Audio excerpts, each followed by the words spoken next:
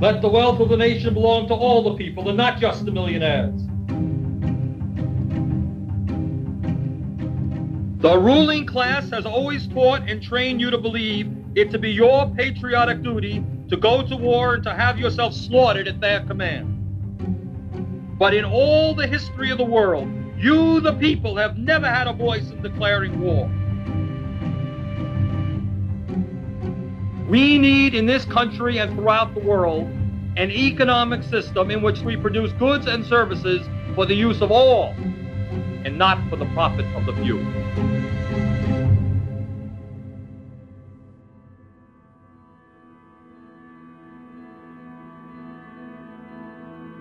The president spent a lot of time using the S word. Here in the United States, we are alarmed by the new calls to adopt socialism in our country. They're trying to say... They're trying to scare people. Scare people. It's communism. Venezuela, Trump says. We're going to be living in Venezuela.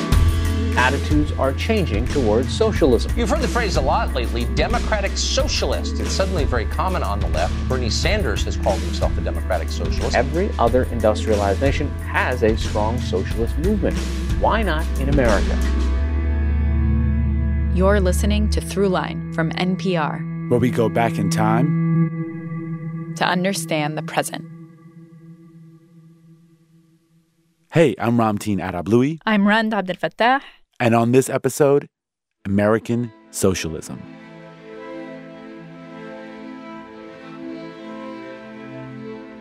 As you probably guessed, that voice at the top was Bernie Sanders. But it's not a clip from one of his presidential rallies or stump speeches, or even from his time in the Senate or as mayor in Vermont. In fact, they aren't even his words. He was reciting a speech by Eugene V. Debs. My political heroes was not a politician. Martin Luther King Jr. was an extraordinary leader. So I have an enormous respect for Dr. King. Also, for Eugene Debs, who was the great socialist party leader in the early part of the 20th century. And you can hear it in his voice, his admiration for this guy, Eugene Debs. Most of these recordings are from a documentary Sanders made in 1979 about Debs. That used to be his job. He ran a company that made educational documentaries and sold them to schools. As far as documentaries go, it's all right. A little dry, maybe. But what interests us more is why Sanders was so into Eugene Debs. Well, he founded the Socialist Party of America in 1901 and ran for president of the United States 5 times in the early 20th century. Until 2016, Debs was the most prominent and somewhat successful socialist candidate for president. And that was 100 years ago. Today, socialism is often seen as a foreign concept. It's kind of a dirty word in our politics, almost a synonym for un-American. But the story of Debs shows how socialism played a role in the U.S. way before the Red Scare or the Cold War, and left a lasting imprint on American politics. So in this episode, we're going to look back at the early tradition of American socialism through the eyes of its founding father, Eugene Debs.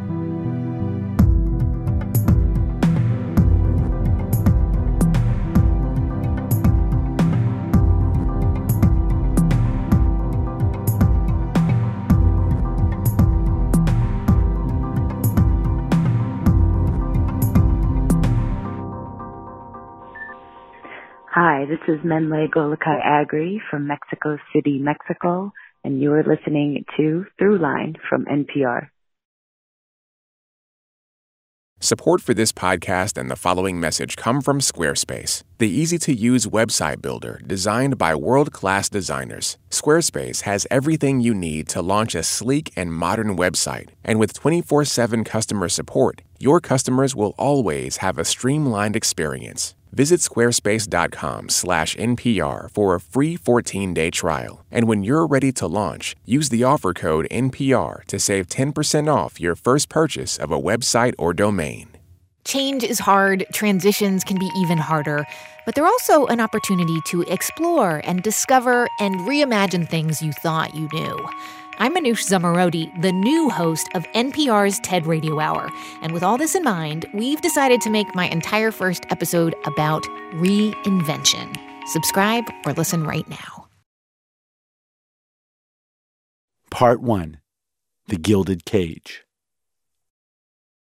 In 1894, when he was 38 years old, Eugene Debs went toe-to-toe with a massive company, risking everything. This is the event that transformed Debs into a symbol of national discontent.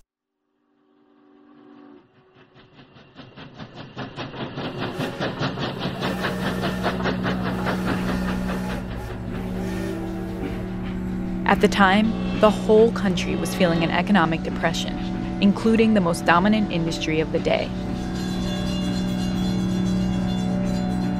railroads.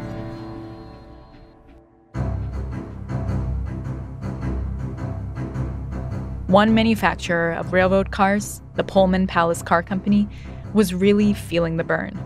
The company was known for introducing a new kind of train car. These very luxurious train cars that transform rail travel. Chandeliers hung from the ceiling. The seats were covered in plush upholstery, the walls painted with intricate designs. And at night, the cars transformed into a 2-story hotel on wheels.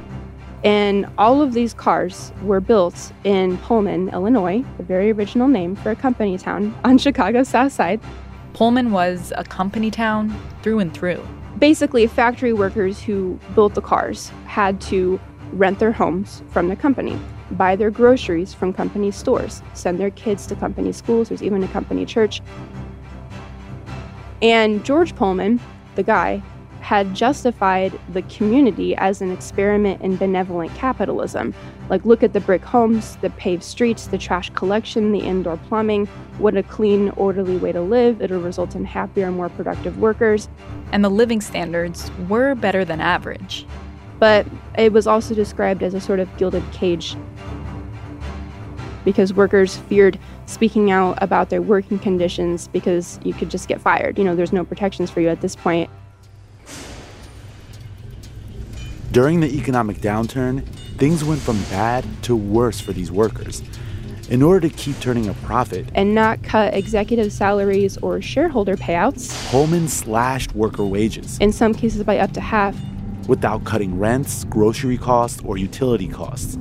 So workers just couldn't make ends meet, and they were getting desperate. Workers had been fainting on the job, having not eaten in days after feeding their kids. That's how awful the situation was. There's a famous political cartoon of George Pullman pushing the crank that is squeezing a worker between these two massive stones. And it's his low wages and his high housing costs.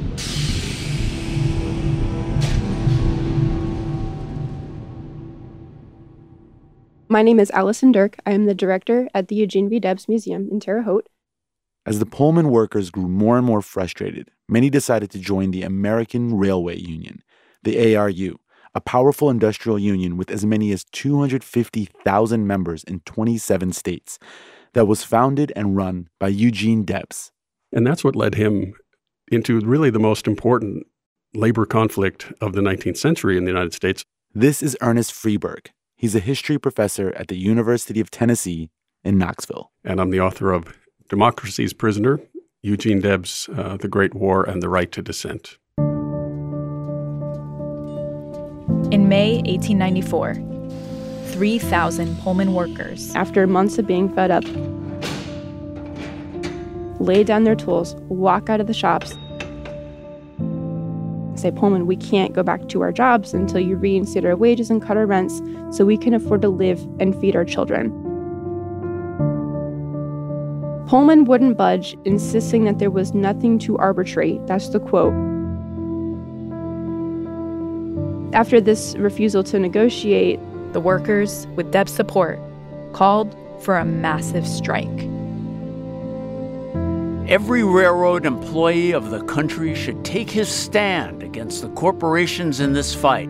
For if it should be lost, corporations will have despotic sway, and all employees will be reduced to a condition scarcely removed above chattel slavery.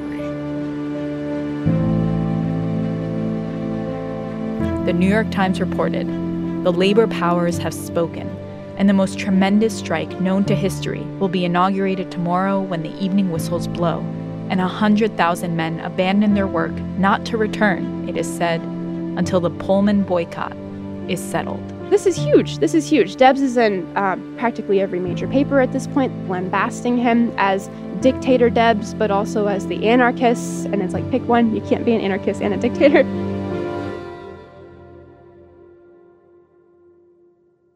The next day, the strike began. And that effectively is a shutdown of the railroads. From Chicago west for some days, and really paralyzed the American economy. If this happened today, or if something like it happened today, it would look like unions shutting down half the airports and interstates in this country, because that's the level of activity happening on the railroads by then. So it's just wild. I am perfectly confident of success. We cannot fail. Debs urged the strikers to remain calm and united. I, Grover Cleveland, President of the United States. Grover Cleveland announced that he was not going to let this happen. Do hereby command all persons engaged in or in any way connected with such unlawful obstructions, combinations, and assemblages to disperse and retire peaceably to their respective abodes on or before 3 o'clock in the afternoon of the 10th day of July instant.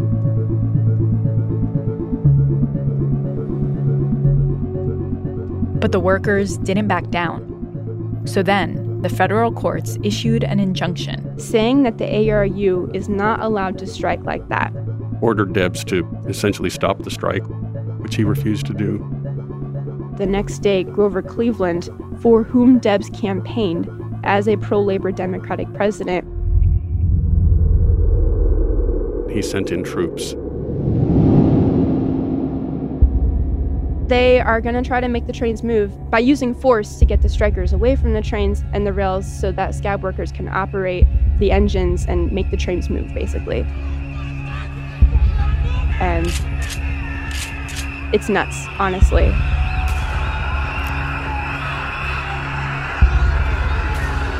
Approximately 30 workers were killed.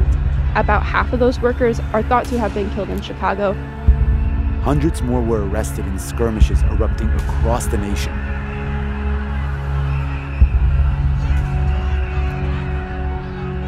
The strike had failed. It's estimated that nearly 250,000 workers took part in the strike, and afterwards, many of them were left jobless. Essentially, thousands of these workers were blacklisted.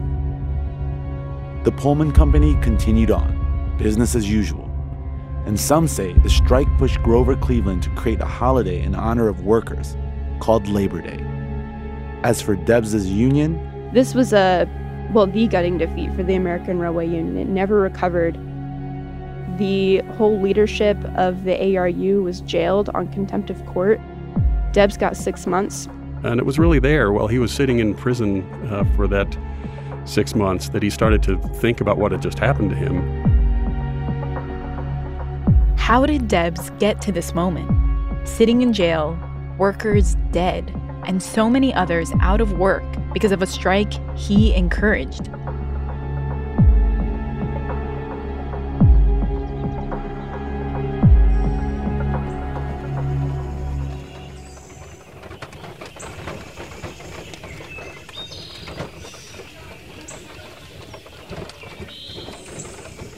He grew up in Terre Haute, Indiana. Terre Haute was a frontier community of about 7,000, made up in large part of immigrants, European immigrants. His family put a really high emphasis on education. Actually, his father had studied literature back in France and raised his children on writers like Victor Hugo and Voltaire. There is a point at which the unfortunate and the infamous are associated and confounded in a single word, a fatal word. Debs' favorite book from his childhood was a short one. Les Misérables. Les Miserables. Les Miserables is one of the longest novels in history, at a whopping 1,900 pages. It's a tragic tale of love and loss set during the French Revolution. The story of Jean Valjean, right, who stole the loaf of bread and goes to prison for 19 years, and that's just the beginning. So the novel's themes of poverty and inequality and injustice had a huge role in shaping Dev's sense of social responsibility as he's growing up. You could say an early education in the haves and the have-nots. He also read Walt Whitman, Thomas Paine, Thomas Jefferson. That sort of democratic tradition. And he drew a lot of inspiration from the abolitionist generation. He came to think of the anti-slavery movement as a crucial revolutionary turning point in America. And when he looked at what was going on in his own time, in what we call the Gilded Age or the early progressive era, he saw a new kind of slavery, wage slavery. Rapid industrialization was transforming cities across the U.S. And as businesses were getting bigger and bigger, your relationship with your employer is getting a lot smaller. People were being tied to their jobs. They were denied a democratic voice in the way they made a living. Working like 14, 16-hour days, 6, 7 days a week. He watched as his dad got caught in a system, struggling to keep up with his demanding job. And the work broke his health, as it would for so many workers. And that's actually why the Devs go into the grocery business. By the time he was 14, Debs was losing interest in his family's grocery store. He just wasn't cut out for running a business, which even his dad couldn't deny. Debs missed important details, weighing things to give the customer a little extra, and letting people buy on credit. Plus, his mind seemed focused on something else, the growing world of railroads. He saw that as a ticket out, a way for him to help feed his family and make his own way in the world. And against his parents' wishes, because Gene was a really good student, he dropped out of high school at age 14 to start working for the Terre Haute and Indianapolis Railroad. Then, Debs lost his job in an economic panic and decided to leave Terre Haute in search of work.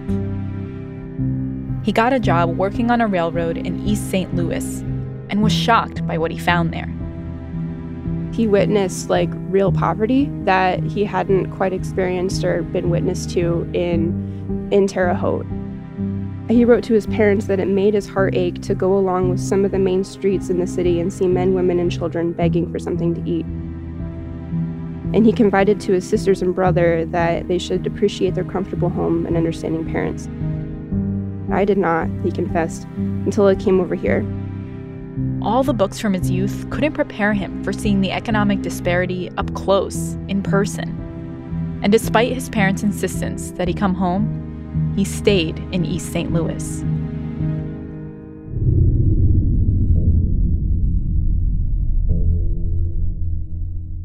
One day, while he was working, something terrible happened.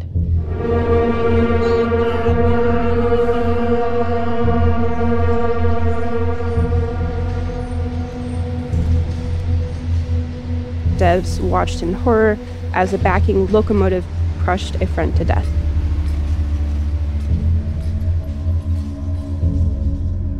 This wasn't a freak accident. On-the-job injuries happened a lot.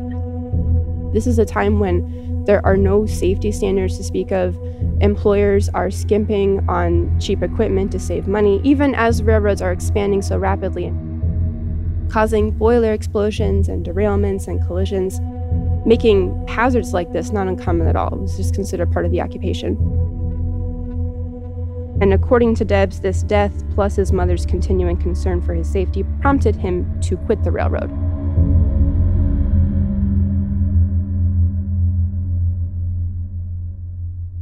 Back in Terre Haute, Debs became determined to improve working conditions for rail workers and decided the way to do that was to get involved in government. So he runs for city clerk of Terre Haute and wins pretty handily. And while he was working as city clerk, kind of got a reputation for refusing to assess fines against sex workers because he didn't think it was fair that they would be punished while the people who bought their services were not. So he serves actually 2 terms as city clerk and then gets elected as a state rep in the Indiana General Assembly.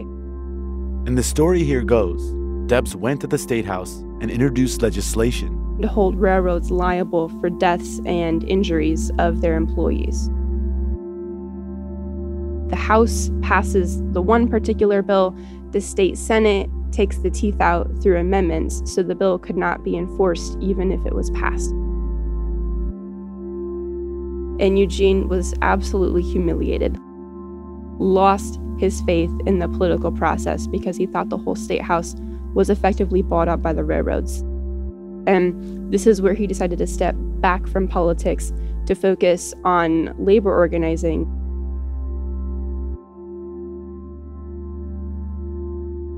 Debs had been involved in his local union since his youth and had managed to climb the ranks pretty quickly. He had a knack for drawing people to his cause. You know, he's congenial and generous, that's his personality, and was able to get along with workers of different types. He knew how to show up in the bars and the taverns where railroad workers would get together, seedier places that other labor organizers might try to avoid. He also wrote articles for different publications.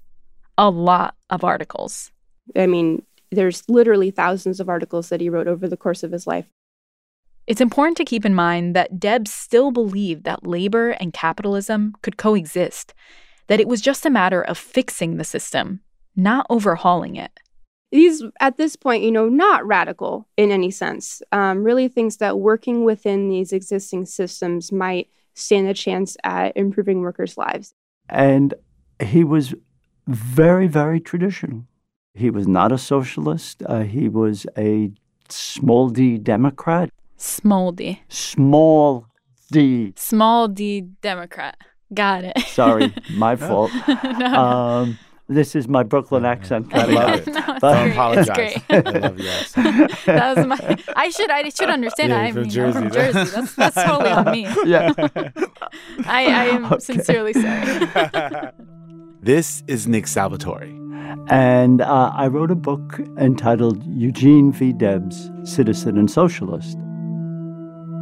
While Debs started out with pretty traditional Democratic views, as he got more involved in labor organizing, he started to become disillusioned. There were half a dozen different organizations, which often competed rather than collaborated with one another.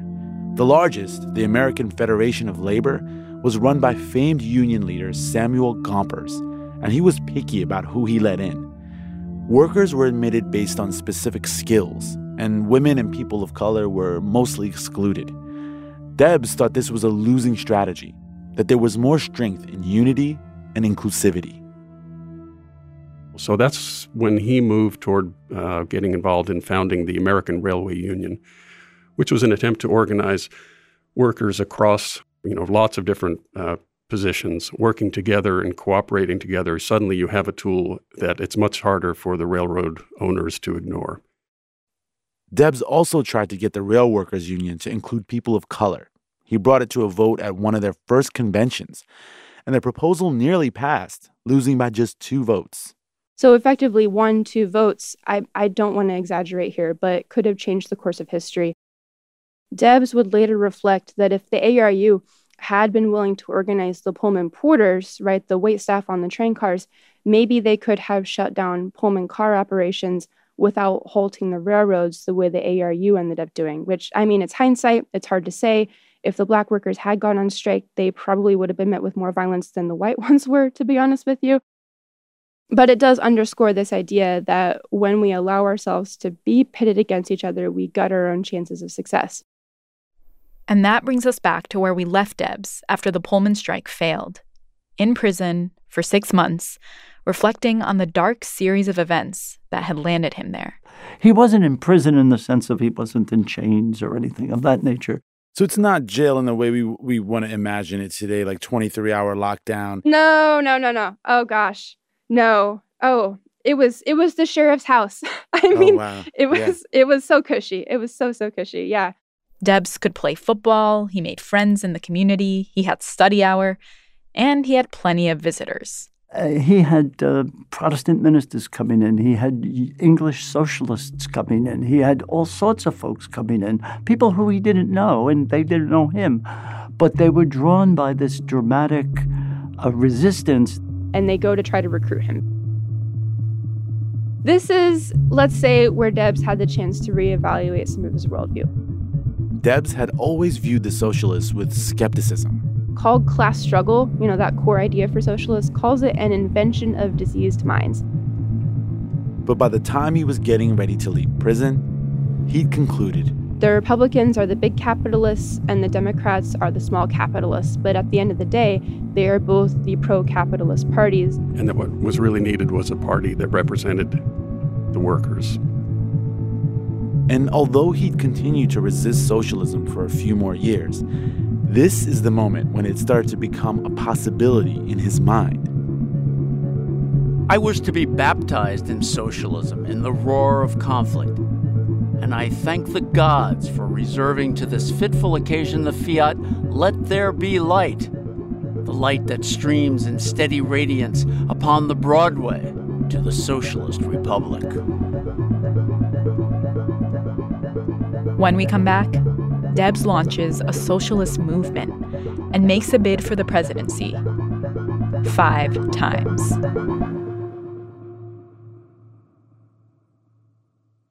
Okay, 4th time's the charm. You'll finding a quiet spot in New York is impossible. This is Julia calling from Astoria, New York, and you're listening to Throughline. This message comes from NPR sponsor BetterHelp, a truly affordable online counseling service. Fill out a questionnaire online and get matched with a licensed counselor best suited to your mental health needs. Whether it's depression, anxiety, or trauma, BetterHelp will help you overcome what stands in the way of your happiness. Learn more at BetterHelp.com and get 10% off your first month with promo code THROUGHLINE. BetterHelp. Get help anytime, anywhere. This week on NPR's Invisibilia, we take you to a summer program for teenagers with sleepovers, marshmallows, and racial confrontation. I want you to all line up by skin tone, lightest to darkest. That's up next on NPR's Invisibilia. Part 2.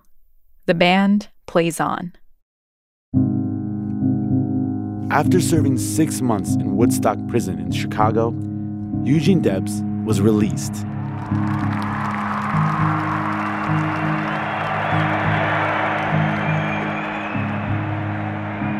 And he was welcomed back to freedom by a crowd of 100,000 people at an event put together by organized labor.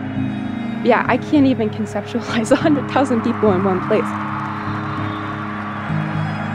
The theme tonight is personal liberty, or, giving to its full height and depth, American liberty. Something that Americans have been accustomed to eulogize since the foundation of the Republic. And Debs gave a really good speech called Liberty. From such reflections, I turn to the practical lessons taught by this Liberation Day demonstration. It means that American lovers of liberty are setting in operation forces to rescue their constitutional liberties from the grasp of monopoly and its mercenary hirelings. There was a sea of people before him, wearing white ribbons representing the striking workers of America. And Eugene Debs understood the power of that moment. The fires of liberty and noble aspirations are not yet extinguished. I greet you tonight as lovers of liberty and as despisers of despotism. And he had apparently an ability to engage people that was very personal, even though he was speaking sometimes to thousands. Speaking for myself personally, I am not certain whether this is an occasion for rejoicing or lamentation. Sort of irreverent. He could be very funny and barbed. I confess to a serious doubt as to whether this day marks my deliverance from bondage to freedom or my doom from freedom to bondage. What is more American to Debs than standing up against oppression and standing up against injustice? This is the American tradition. That's what we're doing. The people are aroused in view of impending perils, and that agitation, organization, and unification are to be the future battle cries of men who will not part with their birthrights and, like Patrick Henry, will have the courage to exclaim, "Give me liberty or give me death."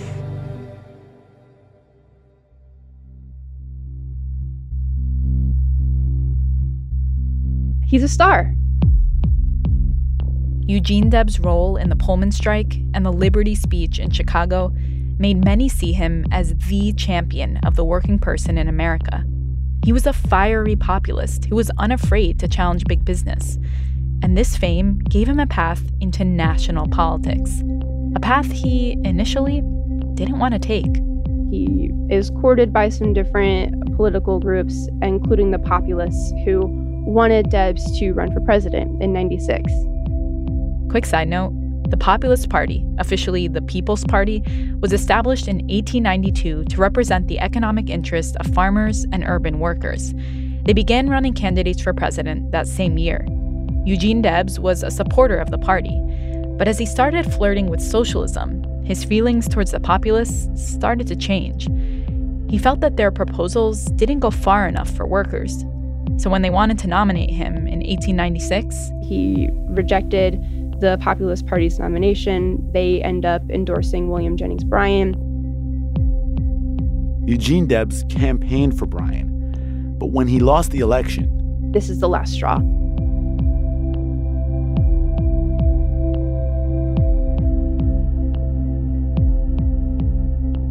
By 1897, just a couple months after Bryan's defeat in the election, Debs said, "The issue is socialism versus capitalism.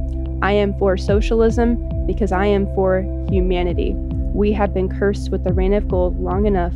Money no longer constitutes a proper basis for civilization. We are on the eve of universal change." This is Debs' first endorsement of socialism. So he basically argued America has this long revolutionary tradition, this long radical tradition, which has been the force of progress that has expanded democracy. And socialism is simply the next step.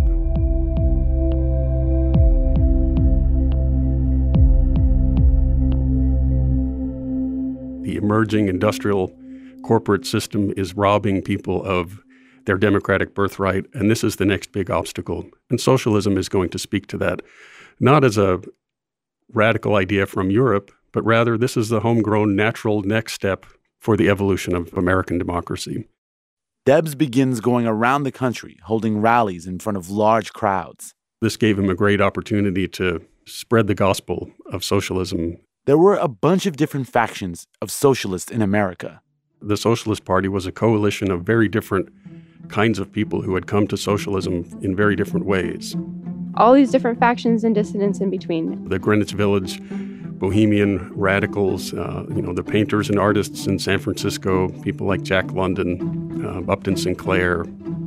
But it was also the farmers of Oklahoma who had been part of the populist movement and felt like, the real problem in America was that capital was getting in the way of their business. And also German immigrants who had come from a socialist tradition in Europe. Jewish garment workers in the east side of New York also had a socialist radical tradition. And Debs was the unifying figure around which different wings and sections of the party could actually rally. Debs had the ability to speak to all of them. They themselves could not necessarily speak the same language to each other, but somehow Debs managed to engage and speak to all of them. What made him especially potent was the fact that he transcribed that socialist tradition into an American grain.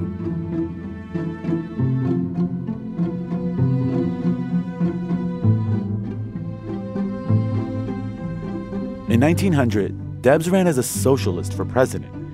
And in 1901, he founded a political party, the Socialist Party of America, uniting all the socialist groups under one banner.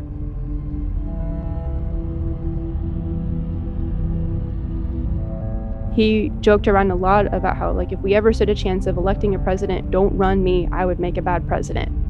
More critical for Debs was raising class consciousness. He wants workers to see themselves as workers, not middle class, not as temporarily embarrassed millionaires, but as workers with more in common than we have different. He considered himself a preacher, not an administrator. But the Socialist Party was part of a larger movement, and Debs knew that. He was driven by the ideas and policy proposals they were putting forward. Things like more support for early childhood education, the 40-hour work week, old age pensions, welfare programs for the poor, or worker safety protections. These are things that were radical third-party innovations when they were first proposed by the socialists. He understood that he could use his celebrity to be a presidential nominee that would raise the profile of all of these ideas. That's ultimately what propels him into the nomination, is the sense of responsibility to this movement and to the party, and recognizing that he would probably be the most effective figure to do that task.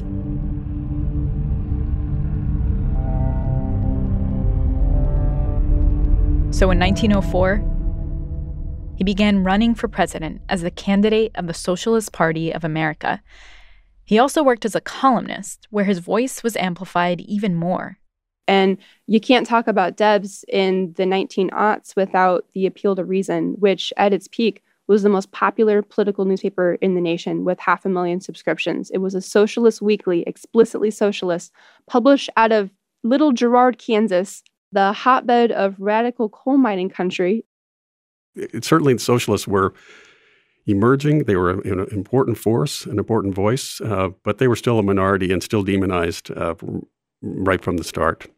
They're just considered too radical. They're not part of the American discourse, if that makes sense. Socialism was quite dangerous, and Debs would have considered himself to be a dangerous man because he was looking to radically change the system, and that involved public ownership of the means of production. That it wasn't simply a matter of regulating business, but that a lot of business was drawing on what they considered to be public resources, the land and the forests and the minerals, and that these things ought to be collectively owned and more democratically controlled. Debs and others who were pushing this idea were actually far more radical than anything that now passes for socialism, at least under our current conversation.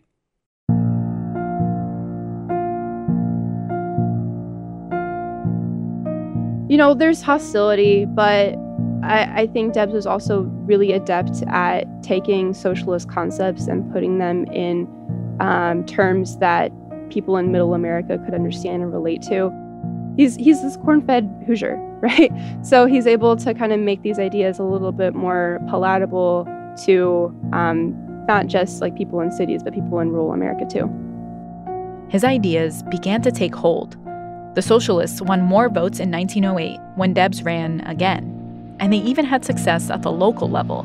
They won mayoral races and city council seats across the country. Their ideas were slowly being adopted by mainstream politicians.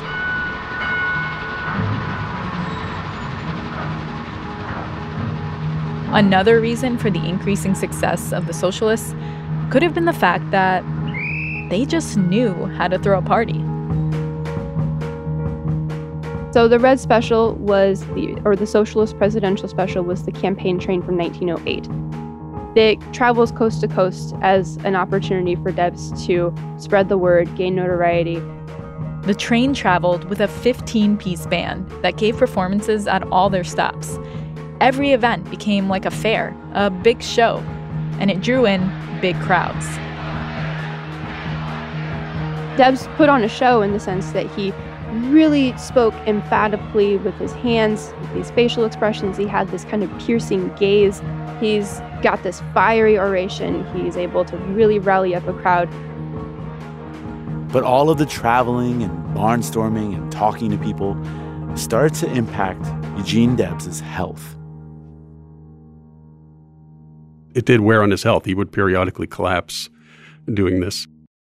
He had a tendency to get on the train, and by the time he got off the train, he had given away his coat or any amount of money he had in his pocket from one station to the next. He'd often run into an old railroad worker who had, suffered during the Pullman strike, and he would listen to their story and unload his wallet on them. But despite all the difficulties, in 1912, Eugene Debs and the Socialist Party ran their biggest breakthrough campaign for presidency. They'd gained enough support to catch the attention of candidates like Teddy Roosevelt. Roosevelt declared that Debs was one of the most undesirable citizens in America. There's this famous political cartoon of Gene Debs in this like swimming pool or this pond, and Teddy Roosevelt is running away with his clothes because the progressives and these other parties are stealing little aspects, bits and pieces of the Socialist Party platform. In fact, Teddy Roosevelt, for example, very explicitly said, we need to adopt some of those ideas and get rid of the bad ideas because otherwise socialism is going to seem, too powerful to resist. We need to head this off. The Democratic candidate, Woodrow Wilson, won the 1912 election. But Eugene Debs won 6% of the popular vote, a staggering number at that time. And even though he saw himself as a revolutionary, not an incrementalist, his campaign had a real impact. Third parties in America do this. They move the conversation in different directions. And while they may not succeed electorally, they move the conversation and they get more of their agenda under consideration.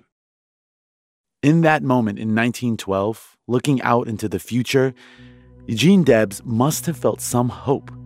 It may have even looked like the socialist workers' revolution was going to happen eventually. But the reality is, dark times were coming for the United States and the world, and he would be forced to make difficult choices that would forever change the future for him and his political party.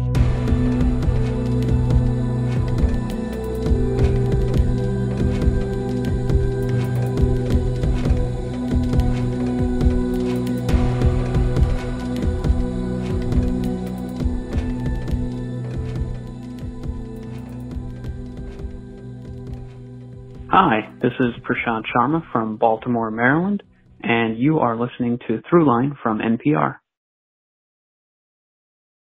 Support for NPR comes from Newman's Own Foundation, working to nourish the common good by donating all profits from Newman's Own food products to charitable organizations that seek to make the world a better place. More information is available at newmansownfoundation.org. Part 3. A Free Soul. By 1914, Eugene Debs was taking some time to recover mentally and physically from 4 consecutive presidential runs. His reputation among socialists at this point was mixed. Many loved him, but some were growing frustrated with him. They thought that Debs was simply making a mess of it. Running again and again, refusing to compromise, rejecting any sort of incremental approach to reform. He could be petulant in his debates and disagreements within the Socialist Party. Like, you can almost see him shaking his shoulders saying, do you know who I am? So he had a little bit of like an ego. Oh, very much so, yeah. Oh, very much so.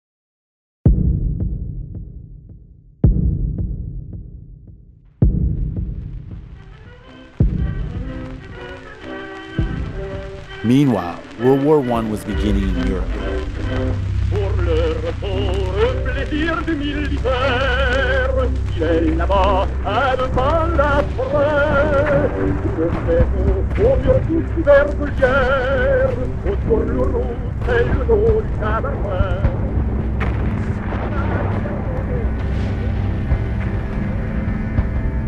And as troops headed to the front lines, the vibe in the U.S. was very different.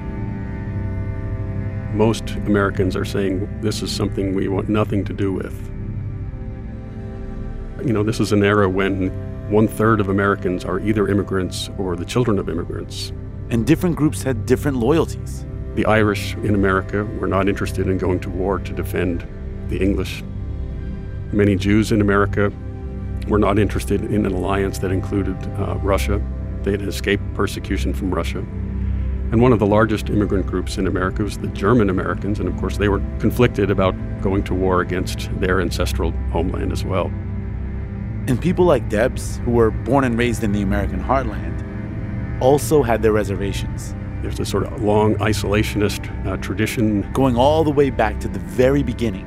George Washington's argument was that we should have no foreign entangling alliances, right? And that the Atlantic Ocean was there to keep us out of European disagreements. So the idea of getting involved in what people quickly began to realize was this terrible total war, people wanted nothing to do with it. Every man who really loves America will act and speak in the true spirit of neutrality. Woodrow Wilson himself calls on Americans to be neutral. The United States must be neutral, in fact, as well as in name, during these days that are to try men's souls. You know, he even tells them, when you go to the movies and you see a newsreel about the war, don't cheer for either side. You know, let's stay out of this. The United States must be neutral. The United States must be neutral.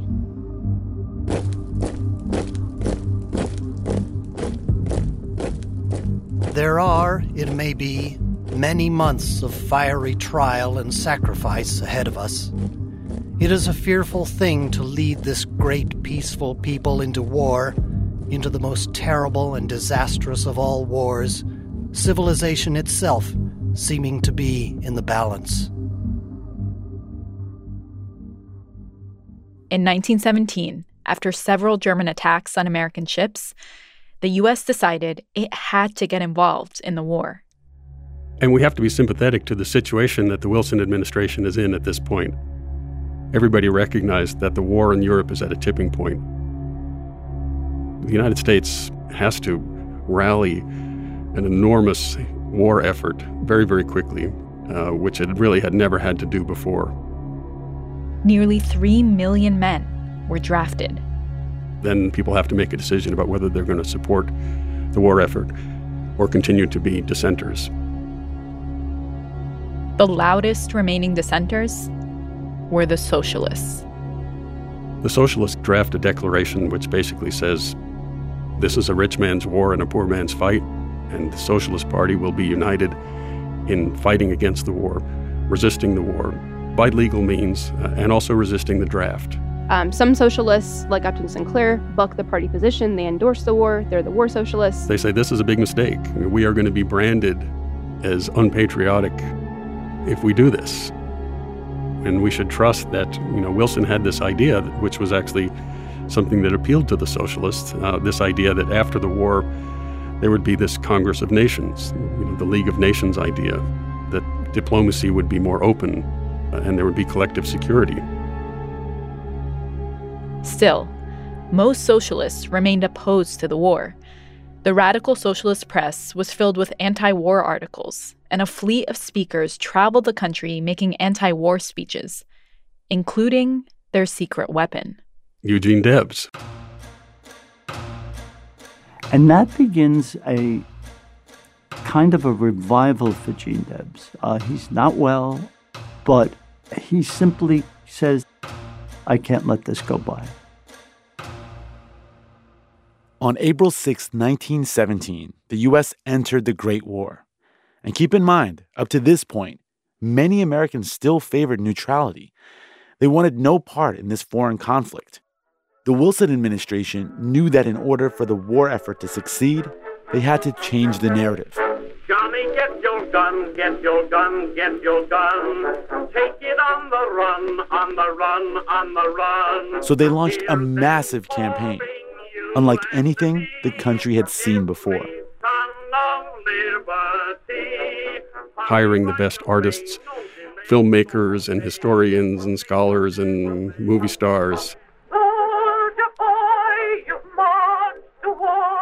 to go out and pitch the idea that the Germans are demonic villains and that the Allies are not just another set of imperial powers out for their own gain, but are actually our noble friends, and we need to support them.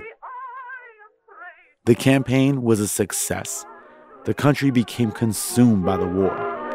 See that lonesome lassie kiss her soldier boy goodbye.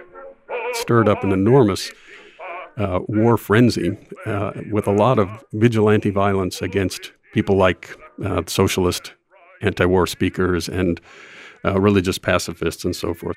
And a lot of it was stimulated by this propaganda campaign. There is a duty that every man should do. My life depends it, but my heart belongs to you. The other side of that, Congress passes the Espionage Act of 1917, which made it a federal crime punishable by up to 20 years in prison to criticize the war or the government, things socialists were already doing by this point. Thousands of socialists were tracked and arrested. Their newspapers were ransacked and shut down.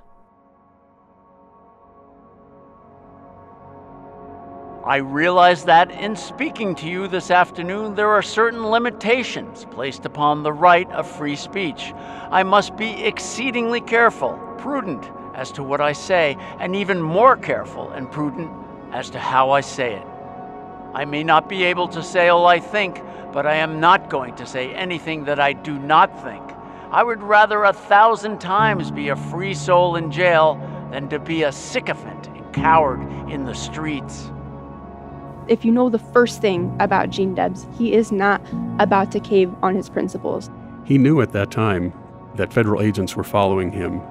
When he gave speeches, there were federal agents in the audience. And went on to give his most famous speech 101 years ago last June in Canton, Ohio, 1918. The working class who fight all the battles, the working class who make the supreme sacrifices, the working class who freely shed their blood and furnish the corpses, have never yet had a voice in either declaring war or making peace. It is the ruling class that invariably does both. Debs argues that the war itself is a war of competing capitalist organizations.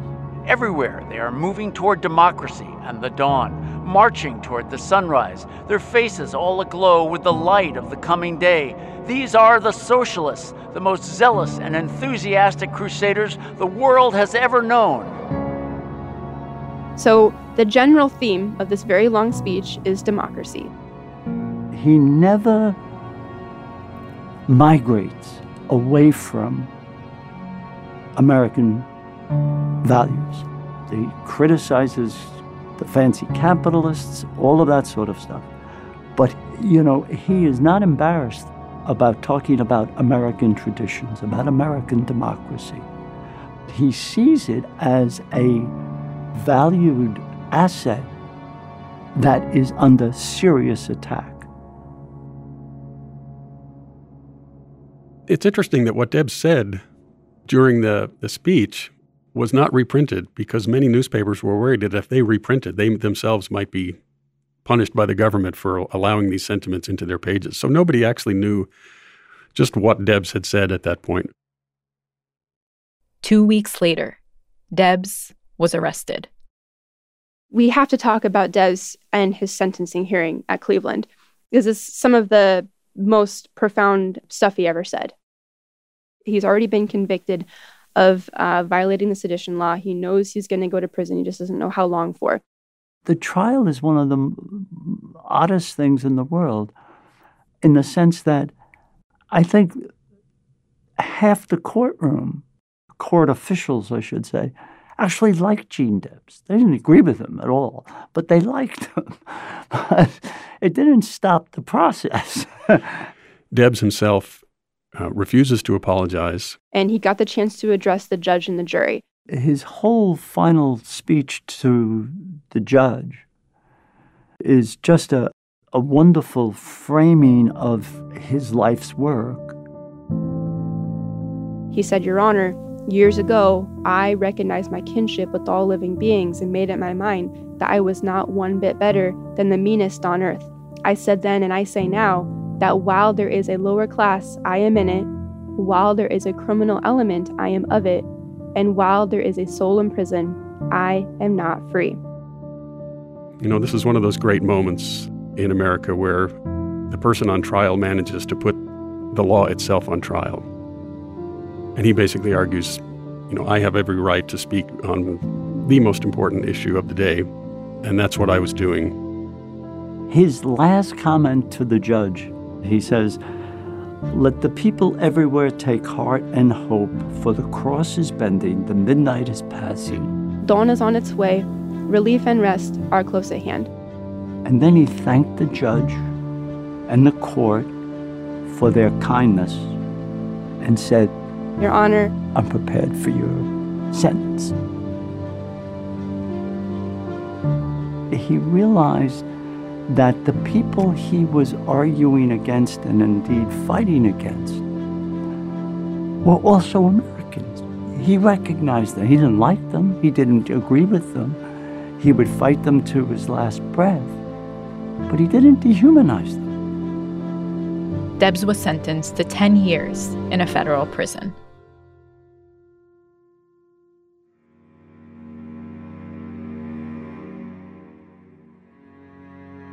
The trial was widely covered, and it was, considered to be one of the important test cases of the Espionage Act. Some are saying, look, we should acknowledge that we really overreached in this case. The Espionage Act was wrong, and now is the time to say so. This goes to the Supreme Court, and Oliver Wendell Holmes, Jr., who we recognize and remember as a great advocate for free speech, was actually the person who wrote for the unanimous opinion sending Debs to prison. Basically, they're arguing that Congress has a right to put public safety over free speech in times of national crisis. This is where this idea of clear and present danger enters into our vocabulary, that essentially free speech means one thing in times of peace and another thing in times of war, and that's just too bad. Meanwhile, the perception of socialism in the U.S. was changing. After the 1917 Bolshevik Revolution in Russia, a class-based uprising that ushered in a global wave of socialist thinking, socialism was reframed as something foreign and dangerous. So this is our first major Red Scare. The Red Scare, the demonization of socialism that occurs. And if you think about the cultural and political impact that McCarthyism had in the 50s, this is that, but in the 19-teens and in the earliest 20s, too. Both of those things have very effectively convinced many Americans that socialism is an alien force rather than something that has this long, rich, indigenous history. This is the end of the Socialist Party as Debs knew it at its peak, and it would just never recover.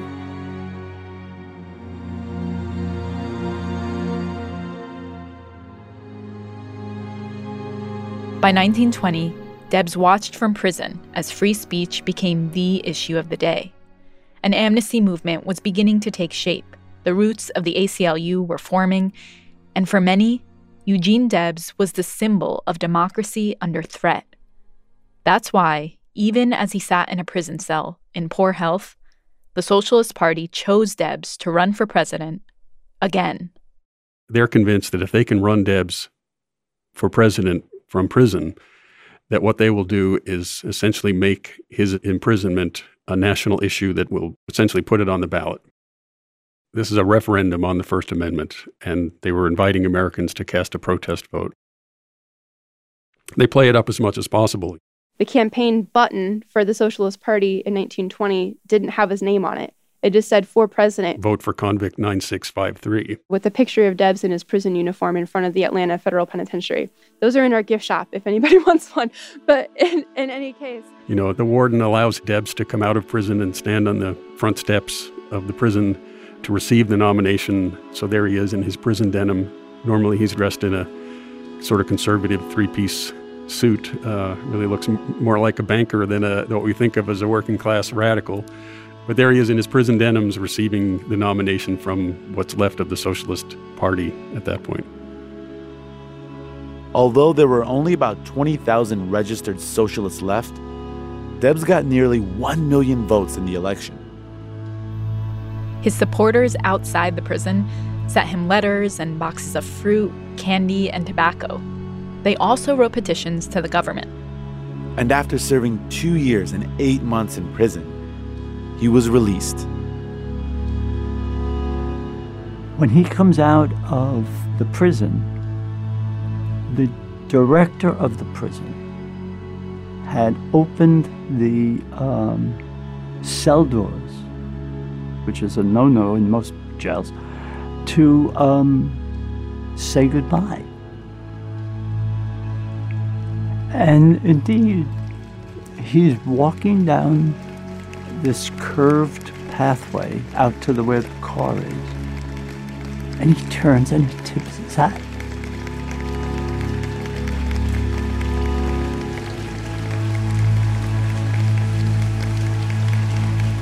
Gene came back to Terre Haute And the New York Times reported that 50,000 of Dev's supporters greeted him at the train station a few blocks from the house and escorted him back to his home on 8th Street.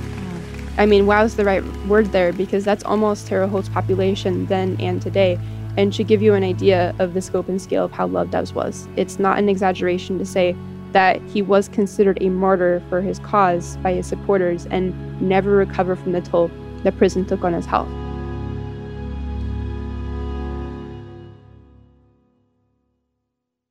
When I think of Gene Debs' legacy, I think of people. I think of Dorothy Day, the Catholic worker. I think of Norman Thomas, the socialist presidential candidate in the late 20s and early 30s. I think of Michael Harrington, social activist and writer and et cetera in the 60s, 70s, and 80s. I think many people who are sympathetic to the left ever since then look back on that as a golden moment where a growing number of people could conceive that America could be socialist. Socialism, as a third party, succeeded in accomplishing many of the things that we now take for granted as just part of the liberal state.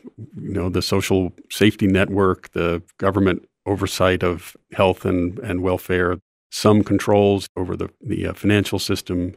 Those are all part of the socialist program that were adopted first by the progressives in the early 20th century, and then many of them by the New Deal, and some of them ultimately by the Great Society programs in the 60s. So there is this long legacy of socialist ideas at a very important moment when America was facing the beginnings of this ongoing industrial revolution. If you boil down his legacy and what it means to us now, it's these two concepts of optimism and solidarity. And I hope that's not cliche, because Debs, as an optimist, it wasn't this Pollyanna, like, oh, it's going to be okay, everything's going to work out in the end type of thing. He understood that it was a struggle and that people would have to actually put effort into making this change happen. But he did believe that regular people are capable of enacting huge changes that change the course of history.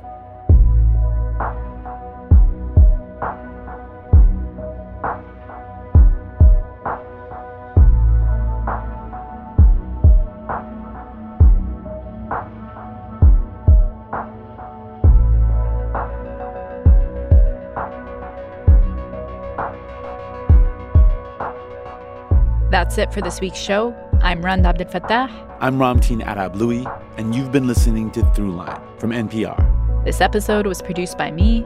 And me, and Jamie York, Austin Horn, Lawrence Wu, Lane Kaplan-Levinson, Lou Olkowski, Nigeri Eaton. Fact-checking for this episode was done by Kevin Vogel. Thanks also to Anya Grundmann.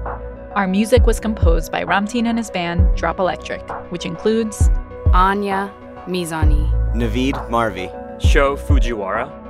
Special thanks to Will Jarvis, Peter Breslow, Ned Wharton, and Renaud Tahon for their voiceover work. If you have an idea or like something on the show, please write us at throughline@npr.org or find us on Twitter @throughlinenpr. Thanks for listening, and stay safe, everyone. Please.